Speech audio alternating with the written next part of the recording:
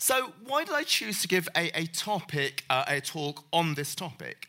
Is that for many people, public speaking is a real struggle, and it really was for me for many, many years. So when I was at university, I stood for a position on student government. I stood for the position of treasurer of the student union. And I thought the position of treasurer would involve signing checks and keeping accounts in Excel spreadsheets, just like a good economics student, which is what I was. But the very first meeting that we had, there was a debate on tuition fees, whether they're good or whether we should oppose them. And the president of the Students' Union, she wanted to vote for the motion. She was really against tuition fees. So she would normally chair, but because she was speaking on the motion, she couldn't. So it would have fallen to the vice president. But he was on the other extreme. He was really in favour of tuition fees. And so it then fell to me as third in command to chair the meeting. And I was a complete disaster. I was actually so bad that the next meeting, the students proposed a motion to create a new position of general meeting chairperson, so that if ever in the future it was the case that the president was not able to chair, it would fall to this new chair so that they wouldn't be subjected to the incompetence that I had displayed in the first meeting. Now, that motion wasn't passed, but still there was a way out for me, because there was nothing in the Constitution to argue that the chair had to be decided by rank. So maybe if it would have fallen for me, I could have given it to the person who was fourth in command, and he could have just as easily chaired the meeting. But that would just be an easy get-out, right? That would have been comfortable in the short term. That would have avoided embarrassment. But I realised that public speaking is something that would probably be useful in the future. Number one, in my career, but also number two, in terms of general life. And I thought I couldn't run away from this, so let me try to work on it. And so in future meetings, I did take up the chair position, and the second and third time was almost as difficult as the first. But then slowly, by the end of the year, I became semi-competent. And then when I left to do my PhD at MIT, knowing that buoyed by the fact that I had made some improvement, but knowing that I still had a lot of improvement to go, I thought, well, let me join the Toastmasters Public Speaking Club. And when I joined that, most of the other people at this club were non-native English speakers. And they said, well, why are you joining this club? Because speaking is something that you either have or if you don't have. If you're a native English speaker, you're at your level already. But I thought, no, this is something I could work on. And then in the very first meeting, sometimes there's prepared speeches, but if you're not doing prepared speech, they put you on the spot and they tell you to speak on the topic. And they asked me to speak on the topic, what is the difference between a lady and a woman? So that was a really difficult question. It wasn't something that I could suddenly come up with, and I just gave a really bad answer. And I knew that if I kept coming back, there would be times I would be put on the spot, but that was just going to be part of my development, was to learn in the sandbox environment where sometimes I would fail, but hopefully I would improve. And then fast forward to 4 years later, I was then an assistant professor of finance at Wharton in Philadelphia. I was at a conference in North Carolina and gave a talk on my research. And at the end of the talk, a senior professor called John, he said, Alex, that was a great talk. You must have worked really hard at it. And I was crestfallen. I wish he had said, Alex, that was a great talk. You must be an effortless speaker. You must be a natural. You probably didn't need to prepare. But he would have been completely wrong. I was not a natural. The only way that I was able to give a semi-competent talk was through putting a lot of effort into it and working hard. So the first point that I want to make is public speakers are made, not born. Like, we often think about the idea of talent. You're a natural at something, and if you are, don't bother working at it. And if you're not a natural, there's no point in working at it. Right? Maybe your talent is somewhere else, and therefore just focus on that. And maybe you might think, well, am I preaching to the converted by saying this? Because the fact that you've all chosen to come here on a cold Wednesday evening suggests that you think there's the potential for learning. But I just wanted to go through this just to say, well, even for me, who now has a job which involves a lot of speaking, this was something that I was really uncomfortable with for a long, long time. But I'll add a couple of caveats to this before I go on. Number one is that the progress that we make when we learn speaking is very abrupt. Now, for many other things, the progress is gradual. Let's say you're lifting weights. You don't go from lifting 20 kilos to 60 kilos. You go 20, 25, 30, 35, and so on.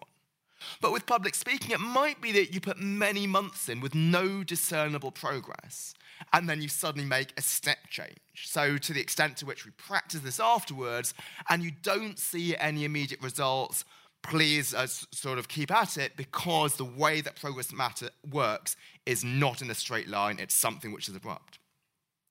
And the second thing is that you might have sort of thought of what I just said to begin with about the idea that talent doesn't matter. You might think, well, I've heard that. I've heard Malcolm Gladwell's book, Outliers. That shows if I just put 10,000 hours of work into this, I will become better. But actually, and I'm going to come back to this as my sixth lecture, this research is strongly misrepresented. So the research that he cites, there's nothing about 10,000 hours. And that's empowering because many of us don't have 10,000 hours to invest in it.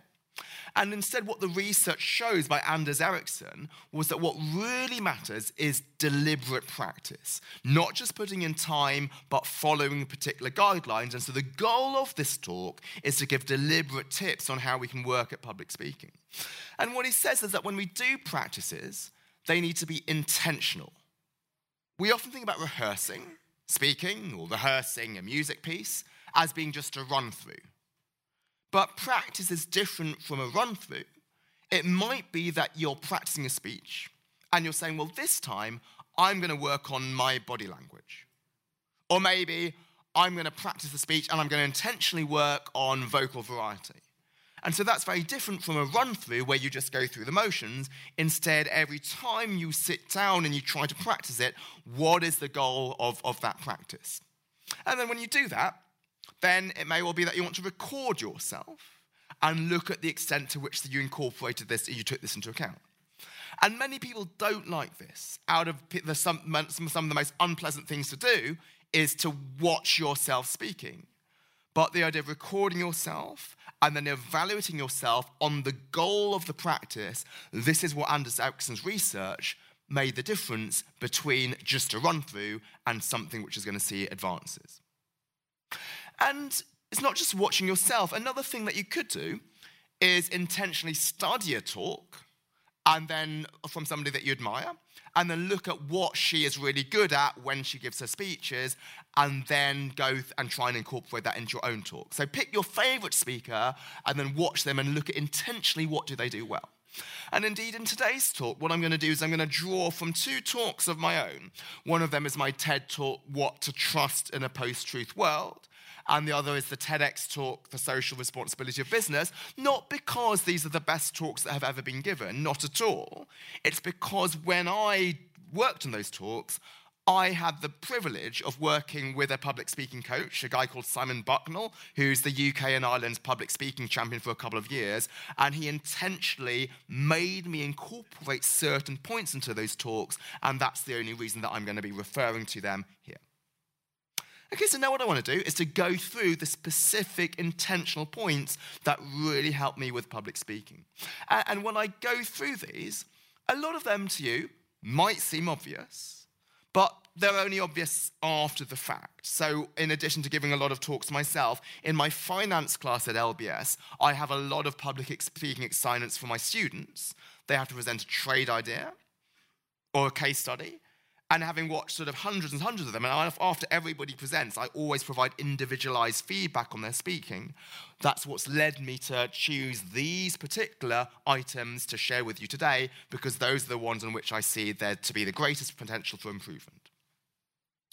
Now, before I do that, I think we need to have in mind what is so different about public speaking. Because I think before we think about what to work on, we need to realize that public speaking is a unique medium of communication. So there are many ways in which you can get a message across, right? We could engage in a one-on-one conversation. We could send an email.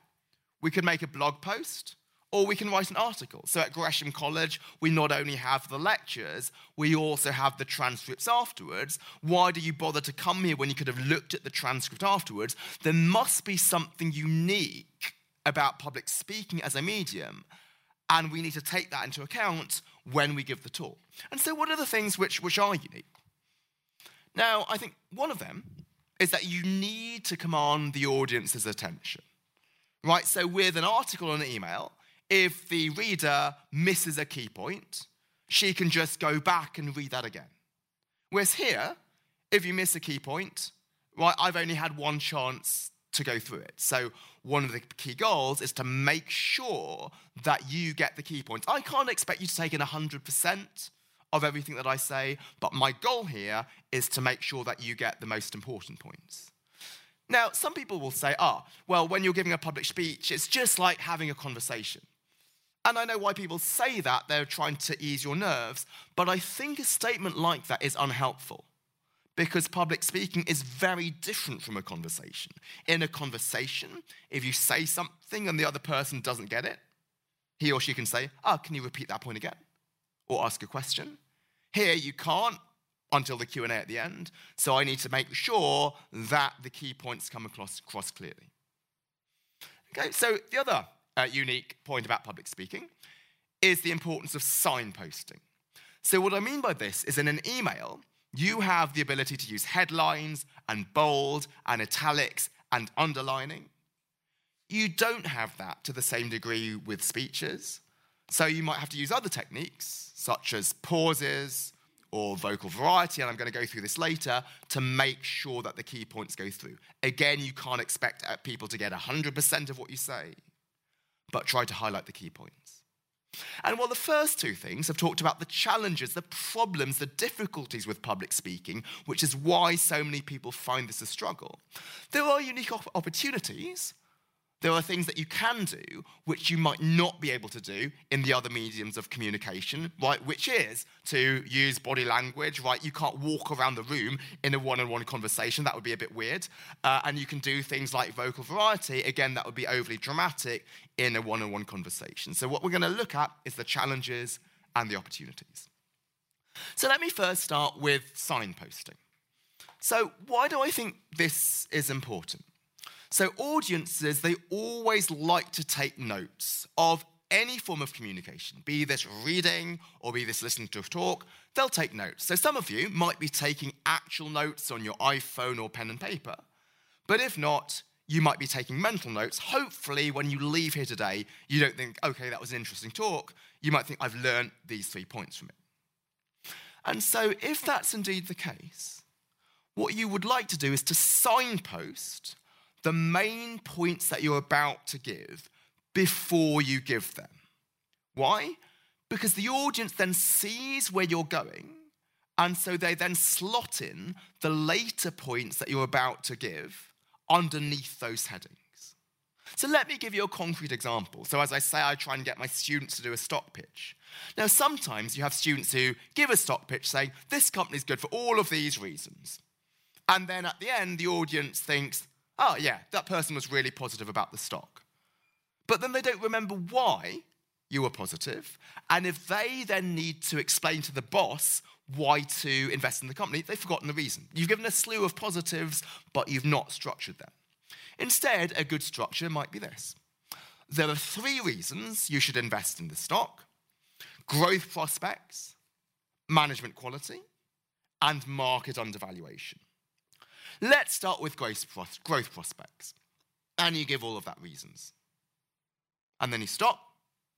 Then you might pause. Then you might shift your stance to the other side of the room. And then you say, the second reason is management quality. You give those reasons why you think the management team is good. Then you stop. You pause. You might shift your stance. And then you give the third reason. You explain why the market is undervaluing it. And so why do I think such a structure is helpful? It's because when you are then giving all the good reasons about why the stock is good, the audience knows, let's say they're taking physical notes, what heading to put your points into. Is it growth prospects or management quality or market undervaluation? They know where you're going. So you're not just giving a slew of positives, you're giving 3 specific points and elaborating them on those points. And I also mentioned the idea that the point about pausing between different points. And I think that's important because some speeches, they can be very enthusiastic, and I know a lot of what people say is you want to show enthusiasm and be confident, but sometimes a speech could just be a long stream of consciousness, where it's not clear where one point stops and the next point starts. And the idea of pausing and maybe shifting your stance makes that clear. So again, if the audience is taking mental notes, they think, okay, yes, she's now finished talking about the management quality. She's now moved to market undervaluation, and therefore, either in my paper or in my head, I can now shift gears and I can now make sure that everything that she's now saying is going to be within this category of market undervaluation. Okay, so just repeat the point here, preview the points that you're going to say, and then that will help people know where you're going so that they can fill in what you're about to say under those specific categories. Okay, so the next point I'm going to talk about is highlighting key points. So as I said at the start of this talk, you can't expect the audience to get everything, but the goal should be to make sure that everybody gets the most important point. Let me repeat that. You can't expect people to get 100% of what you say, but you might want 100% of the audience to get the key points. How can you ensure that? Well, one is what I just did. You could just repeat the same sentence twice, right? That might seem sort of obvious, but it's something that many people don't do. Maybe people were just on their phone at the time, or they dozed off. Say the same point twice. Or it could be that you explicitly highlight it. You might say, this is my main point. Or sometimes I've heard someone say, if there is one thing you take away from the talk, it is this. And you might think, well, that seems like really blatant to say something like that. But it's not. That shows empathy with the audience. That shows I recognize that as an audience member, maybe it's first thing in the morning and you've got other things on your mind, and that just makes sure that the audience gets what the critical points are. What about other things which are perhaps a bit less blatant, because you might not want to do this every time, right? If you keep saying, this is my main point every 5 minutes in, then it might get a bit tiresome. So another way to do this would be to repeat the point twice, but not repeating the same sentence twice and verbatim. Instead, you could make a point in a long sentence and then a short sentence. And this is one thing I explicitly put into my talk on the social responsibility of business because of what my coach suggested. So one of the big punchlines, I was talking about one of my main studies on employee satisfaction, and the huge punchline was this.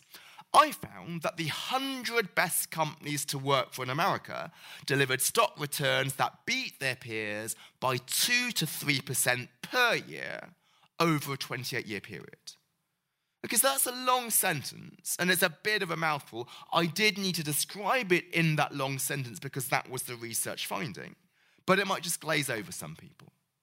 And so what Simon suggested is after that line, I would say, simply put, companies that treat their workers better do better.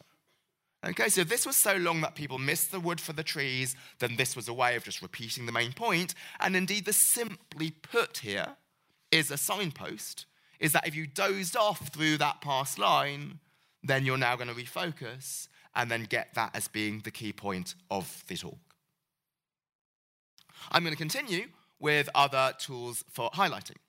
And so this here is the idea of using different changes in pace. And again, this is one thing that you can do in public speaking that you can't do with writing because there's no concept of this pace of writing.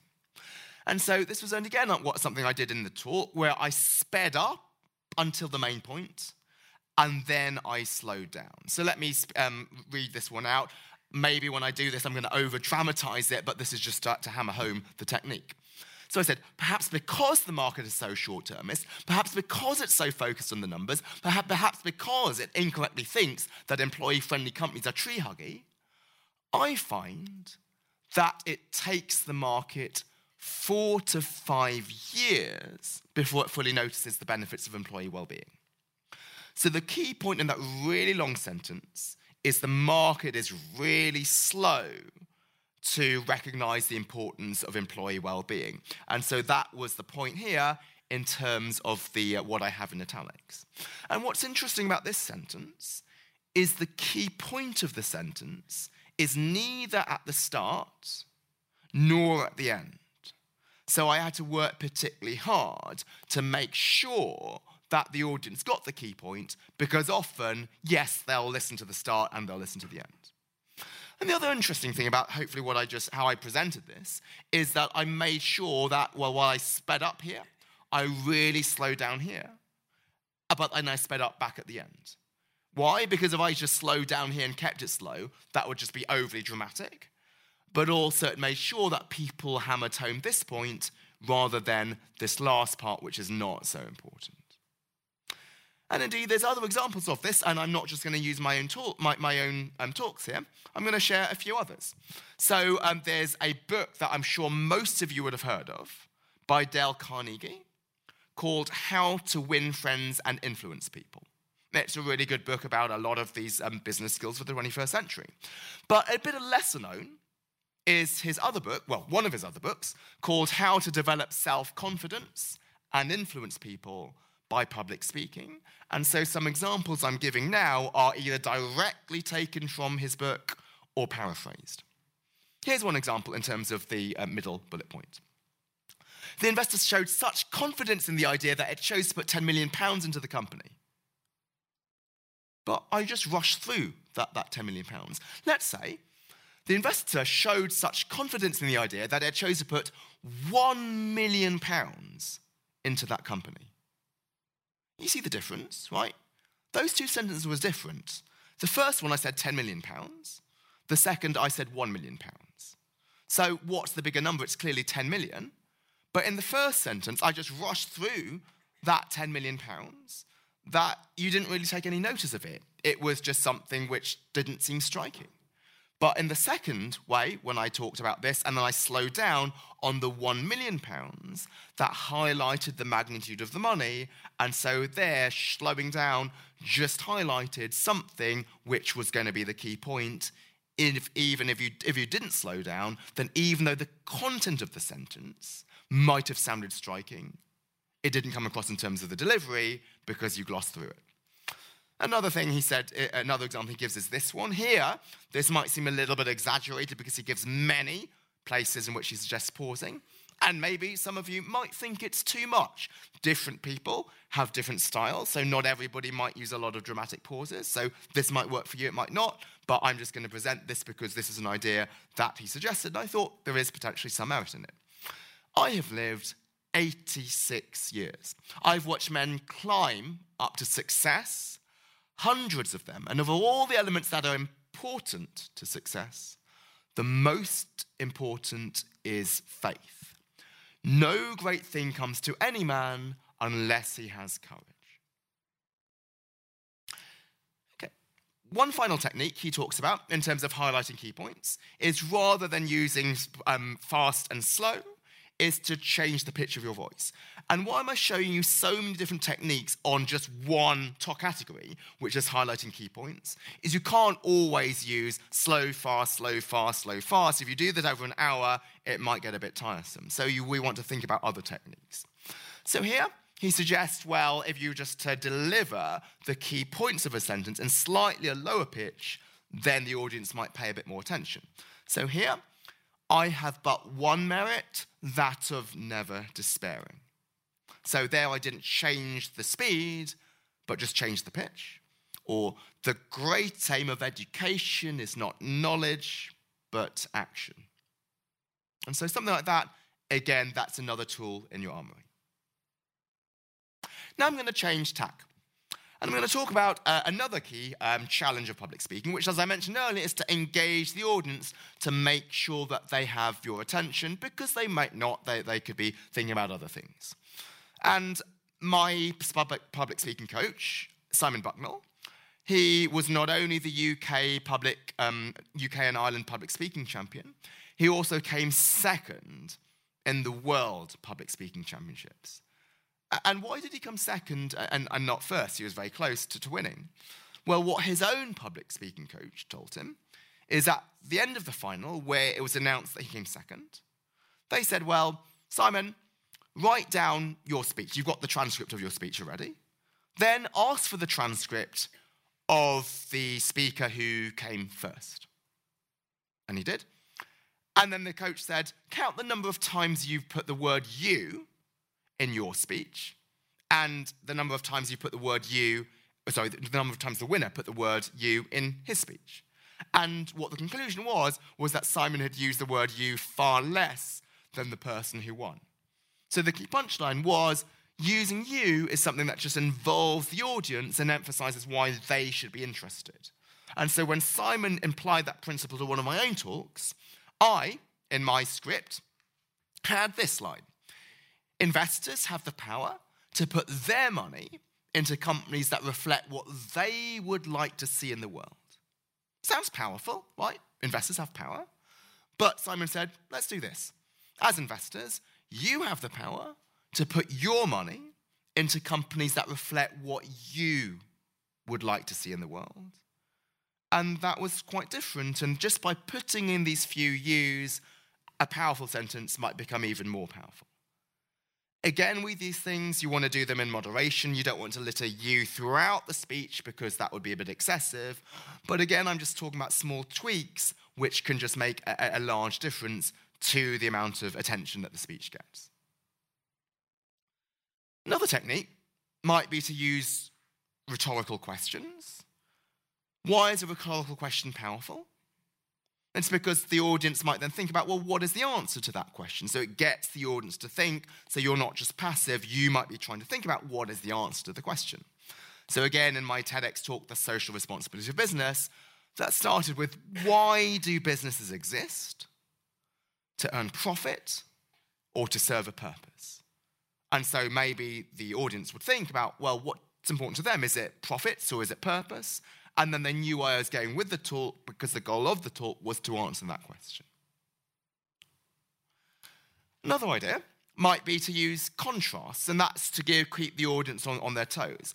Because it might be, you might be giving a talk on a topic where the audience might just know where you're going and might zone off. So if I gave a talk about, say, why businesses should reduce their carbon impact, their carbon footprint, right? Most people might think, well, I sort of know this. We know a lot about carbon footprint. There's a lot of attention being put on it. And so people might be tempted to zone out. So sometimes just using contrast and using twists might be helpful. So as an example, my TED talk, What to Trust in a Post-Truth World, I started with this example of Belle Gibson, who told a story about having cancer, and then you're sympathetic with her, and then suddenly it turns out 2 minutes into the talk that she was actually making this up. It wasn't true. And so that sort of kept the audience on their toes. Something which seemed obvious, we want to be siding with this person, actually we twisted. Now, you can't, again, keep doing that throughout the talk because, again, it will be rather jarring. But to put a few things in like this, maybe even just one, that might make a talk which seems obvious actually not seem so obvious, and then you're capturing the audience's attention. Related to this, a couple of other points, is the idea of a callback. So what is a callback? So some of you might know this as a comedy term. So in comedy, like how do sometimes jokes work? You make a joke about something, and then you go to other jokes, and then maybe half an hour in, another joke that you have refers to a joke that you made right at the start. And why does that cause a lot of laughter? It now becomes a little bit like an inside joke, right? Because only the people who were there at the start of the talk and they got the first joke would fully be able to get the later joke. So that creates a sense of familiarity, it creates a community feeling with the audience, and that leads to laughter, and laughter is something which is inherently very social. And I think this also works in terms of a public speech, even if it's not something which is for comedic purposes. Why? It's the same idea of familiarity.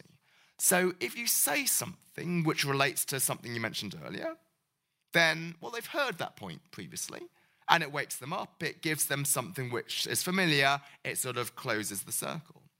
And we like things which are familiar. You might know the famous book, The Power of Habit by Charles Duhigg, where anything which is familiar is much more likely to get your attention than something which is not. And so this goes back to the importance of something like signposts. So let's actually just call back and go back to the example that I had with the signposts. So you start your stock pitch by saying there's 3 reasons why you should invest in this stock: growth prospects, management quality, and market undervaluation.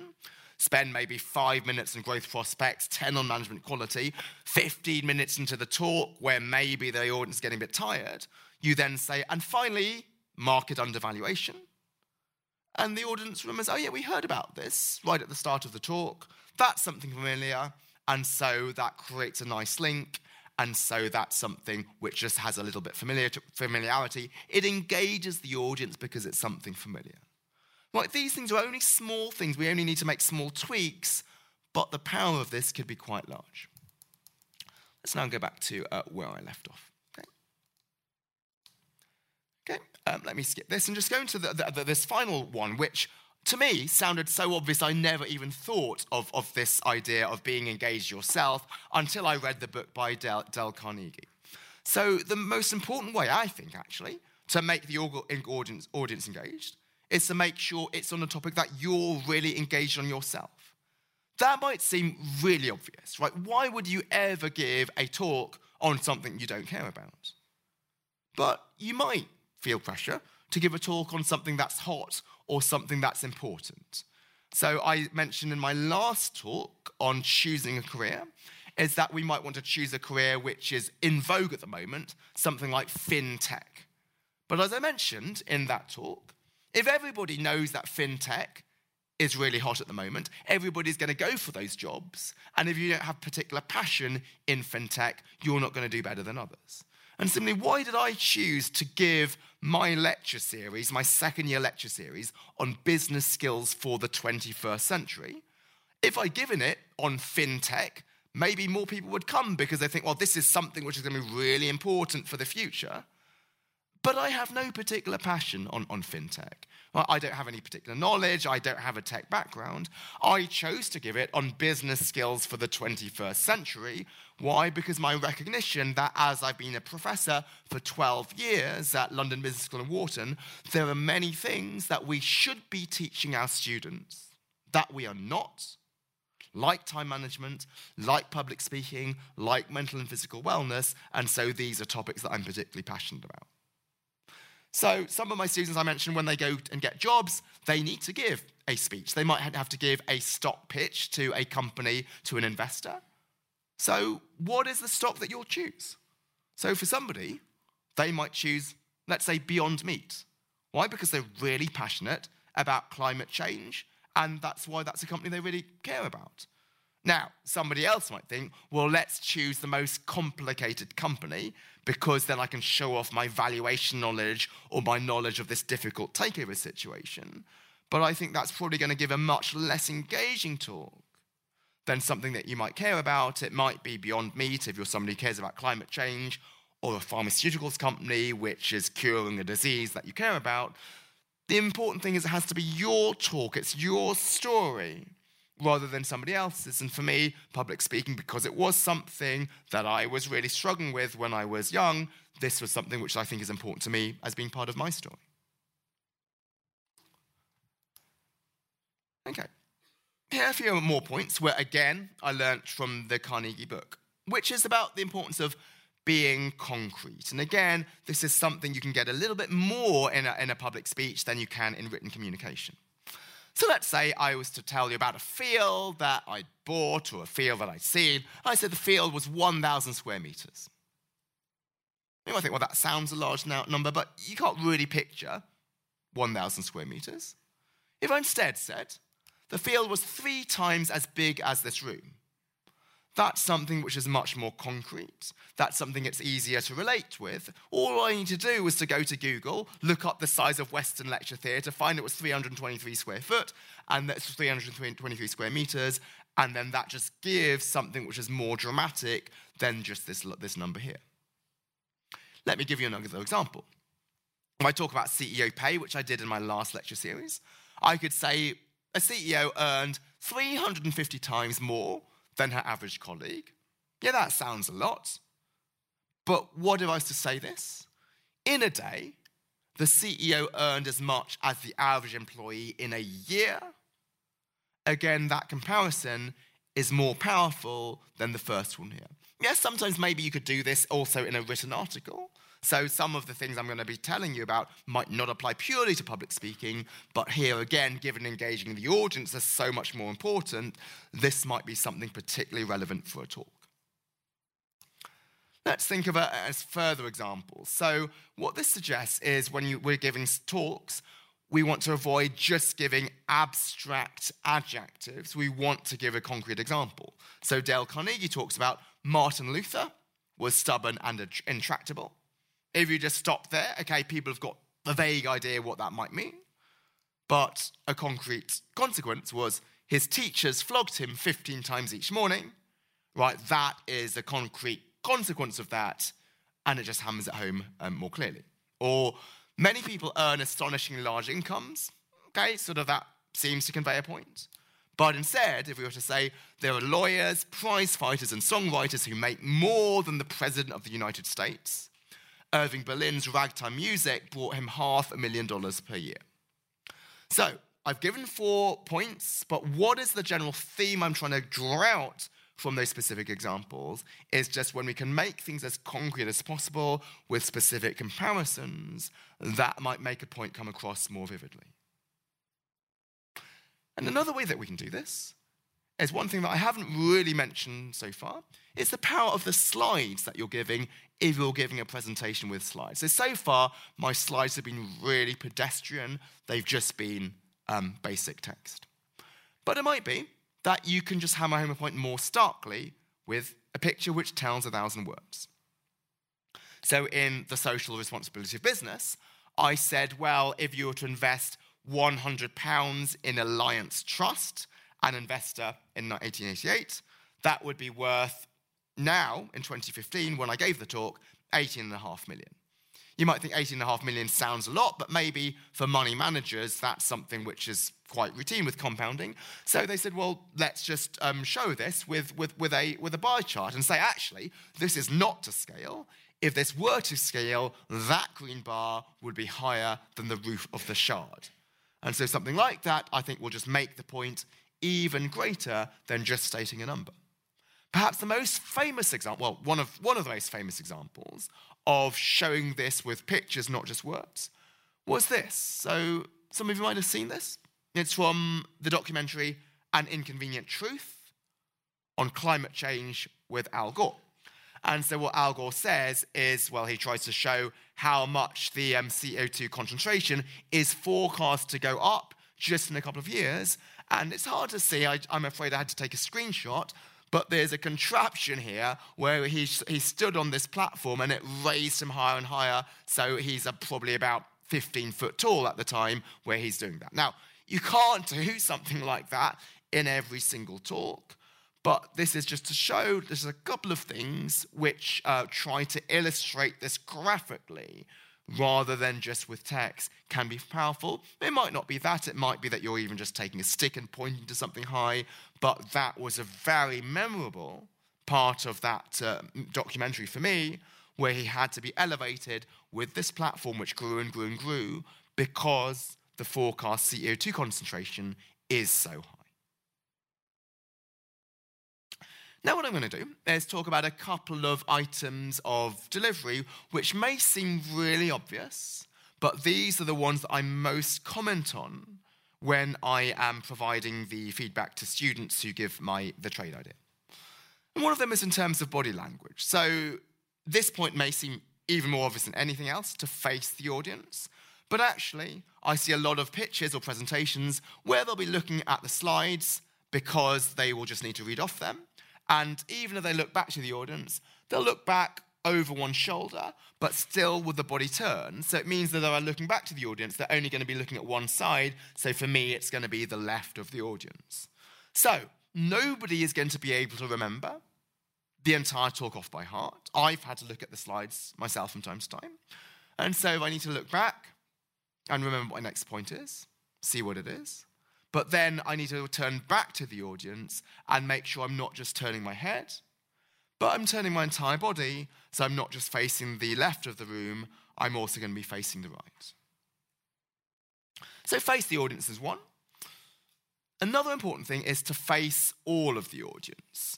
So when I was learning public speaking, I was given some coaching at the investment bank I was working for, Chase Manhattan, and a lot of the advice I was given was actually not that great advice. So I was told you needed to engage the audience by looking at everybody.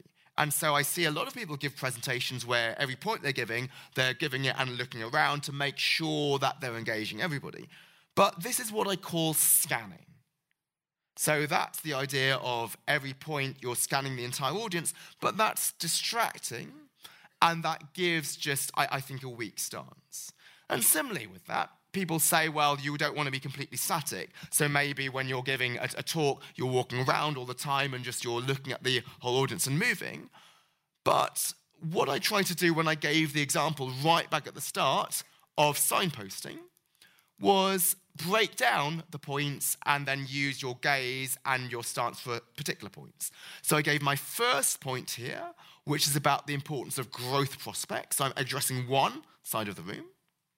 Then I might take a few steps, shift my stance, look at the other side of the room, and then give the point about management quality.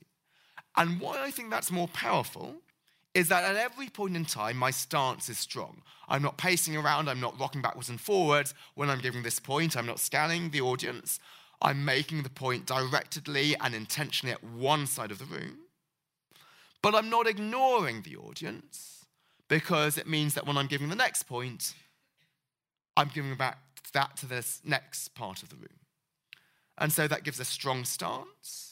It makes sure that you face all the audience, and it also has a nice transition between each point, is that if you're shifting your stance and shifting your gaze, then it makes it clearer where one point stops and the next one starts. And then it's a speech, it's a selection of points, it's not a stream of consciousness. Okay. Let me go back to where I was. Okay. Now, I think out of all of the challenges in public speaking, one of the most difficult things is how to use your hands. So you have some people who will overly gesticulate and others who don't use their hands will put them in their pockets. And so when I was at Chase Manhattan, why we had this public speaking coach come in is that at the end of the talk, at the end of the internship, we had to give a presentation to the company management, and that would play a major role in us getting a full-time job after the internship. And so what the person told us is to cheat, to either put our hands in our pockets or to hold something, such as to hold notes or cards, so that during the entire talk, you're holding on to something. And I thought that was really bad advice, right? Because that would be a short-term band-aid. It's true that if you put your hands in your pockets or if you held a card, then you would not have any problems of over-gesticulating. However, what this would mean is that you'd always be a slave to having this stopgap, this band-aid, in order to prevent you having to use your hands. So what I'd encourage is, to the extent to which we have ability to practice this, is to try to keep your hands free. So sometimes for me, I'm actually putting the pointer on the table just so that I can free up my hands. And so most of the time, what you're going to be doing with your hands is that you're probably not going to be doing much with them. So the default position should be maybe around elbow or waist height. So I'm not going to have them completely closed like this, or others I see like this, or they might have one hand in the pocket. So keep them open. That's good for a general open stance. But sometimes it might be I might want to use the hands to highlight a particular point. So when I gave a lot of the finance talks last year, I might look at, say, the stock price, which started low and then went up high. And then again, that just adds a further accent to the words where I'm describing the increase in the stock price. The couple of things I will say if you use your hands for those purposes is, number one, just recognize that the audience is a mirror of you. So it used to be at the start, before I saw the public speaking coach, I would go like that, because to me, that's going up from left to right. But the audience is seeing the opposite of that. This might seem an obvious point, but I would have never noticed it had the public speaking coach not told me, you want to go like this. And then when you do choose to use your hands, don't be afraid of that. So I sometimes see people will say, the stock price went up from low to high, and do that. So at the end of the gesture, they'll bring their hands back down. They're almost embarrassed that they've used their hands. Instead, the luxury of not using them most of the time, of keeping them at waist height, means that if you do choose to use them, then you can use that boldly and not be afraid to hold at the end of a gesture. Okay, I've got a couple more tips left and then opening it up to questions. Okay. Let me spend a little bit of time on this. In terms of answering questions, I'm going to just go to the first and the bottom point just in the interest of time. It's that sometimes, let's say you're giving a stock pitch, somebody in the audience will ask a question, and you know what that question is going to be. You are salivating before answering because you've prepared that answer, and you've got a great answer. But let them finish, because how the dynamics often work is sometimes it might be a junior person asking the question. Often their chance to show their knowledge to their colleagues or their seniors is through asking the question. So do make sure that they've completely finished answering it before you respond. And actually, if you pause before responding, then that's something which just gives you time to collect your thoughts before answering. And then when you answer the question, let's say the person who asks the question is Claire, who's sitting in the front row. Sometimes it might be that I just give the answer to her. But the problem with this is that everybody else in the room then suddenly thinks, well, that wasn't my question. I don't really care about the answer. And then it's just a bilateral conversation between Claire and me. I might start by answering the question towards her, but then I would try to face all of the room so that even if you didn't answer the question, you might still be engaged in a response. Because one of the main things I see in a Q&A is a lot of the audience zoning out because they think, I didn't ask that question, that's not something for me. Okay, so I often get questions on overcoming nerves, so let me just spend a couple of minutes on this. And I would just highlight the second point here, which is to never underestimate the power of a pause. So sometimes if people are nervous, that will cause them to speak very, very quickly and they want to get through it. But pausing can be really powerful. Number one, it can be powerful in terms of delineating the point. It's clear when one point stops and the next one starts. But also if you have pauses in the talk, that just gives you time to reset. And it just shows some confidence if indeed you're willing to have some silence. It might be I'm going to end my point here. Say nothing while I walk across the rest of the room. And then when I've moved to the other side of the room, I resume. That's just a way of slowing things down, keeping things under control, and overcoming nerves. Now, before I open up to Q&A, I'll just talk about how to get practice with public speaking. Because, okay, you've heard this talk. Hopefully some of the points will be useful. But how can you actually implement them? So I'll give a little plug for Toastmasters. So if you haven't heard of this is an international organisation to promote public speaking. There are many chapters here within London where you can sign up and go to this. And there's talks of two types. You can sign up to give a prepared speech. And those prepared speeches can be on different subjects, one on vocal variety, one on entertaining, one on speaking with sincerity, and so on. And you can give particular tracks. So it could be that you do a specific module on entertaining speeches or speeches by senior management, and so on. And what Toastmasters also has is impromptu speeches, like when I was put on the spot and asked about the difference between a lady and a woman. And that's good because a lot of speaking we might do won't be prepared. But if there's one final point that I want you to leave with before I go to the Q&A, it is this one here, is you don't need to give a speech to practice public speaking. You don't need to give a formal speech to practice public speaking.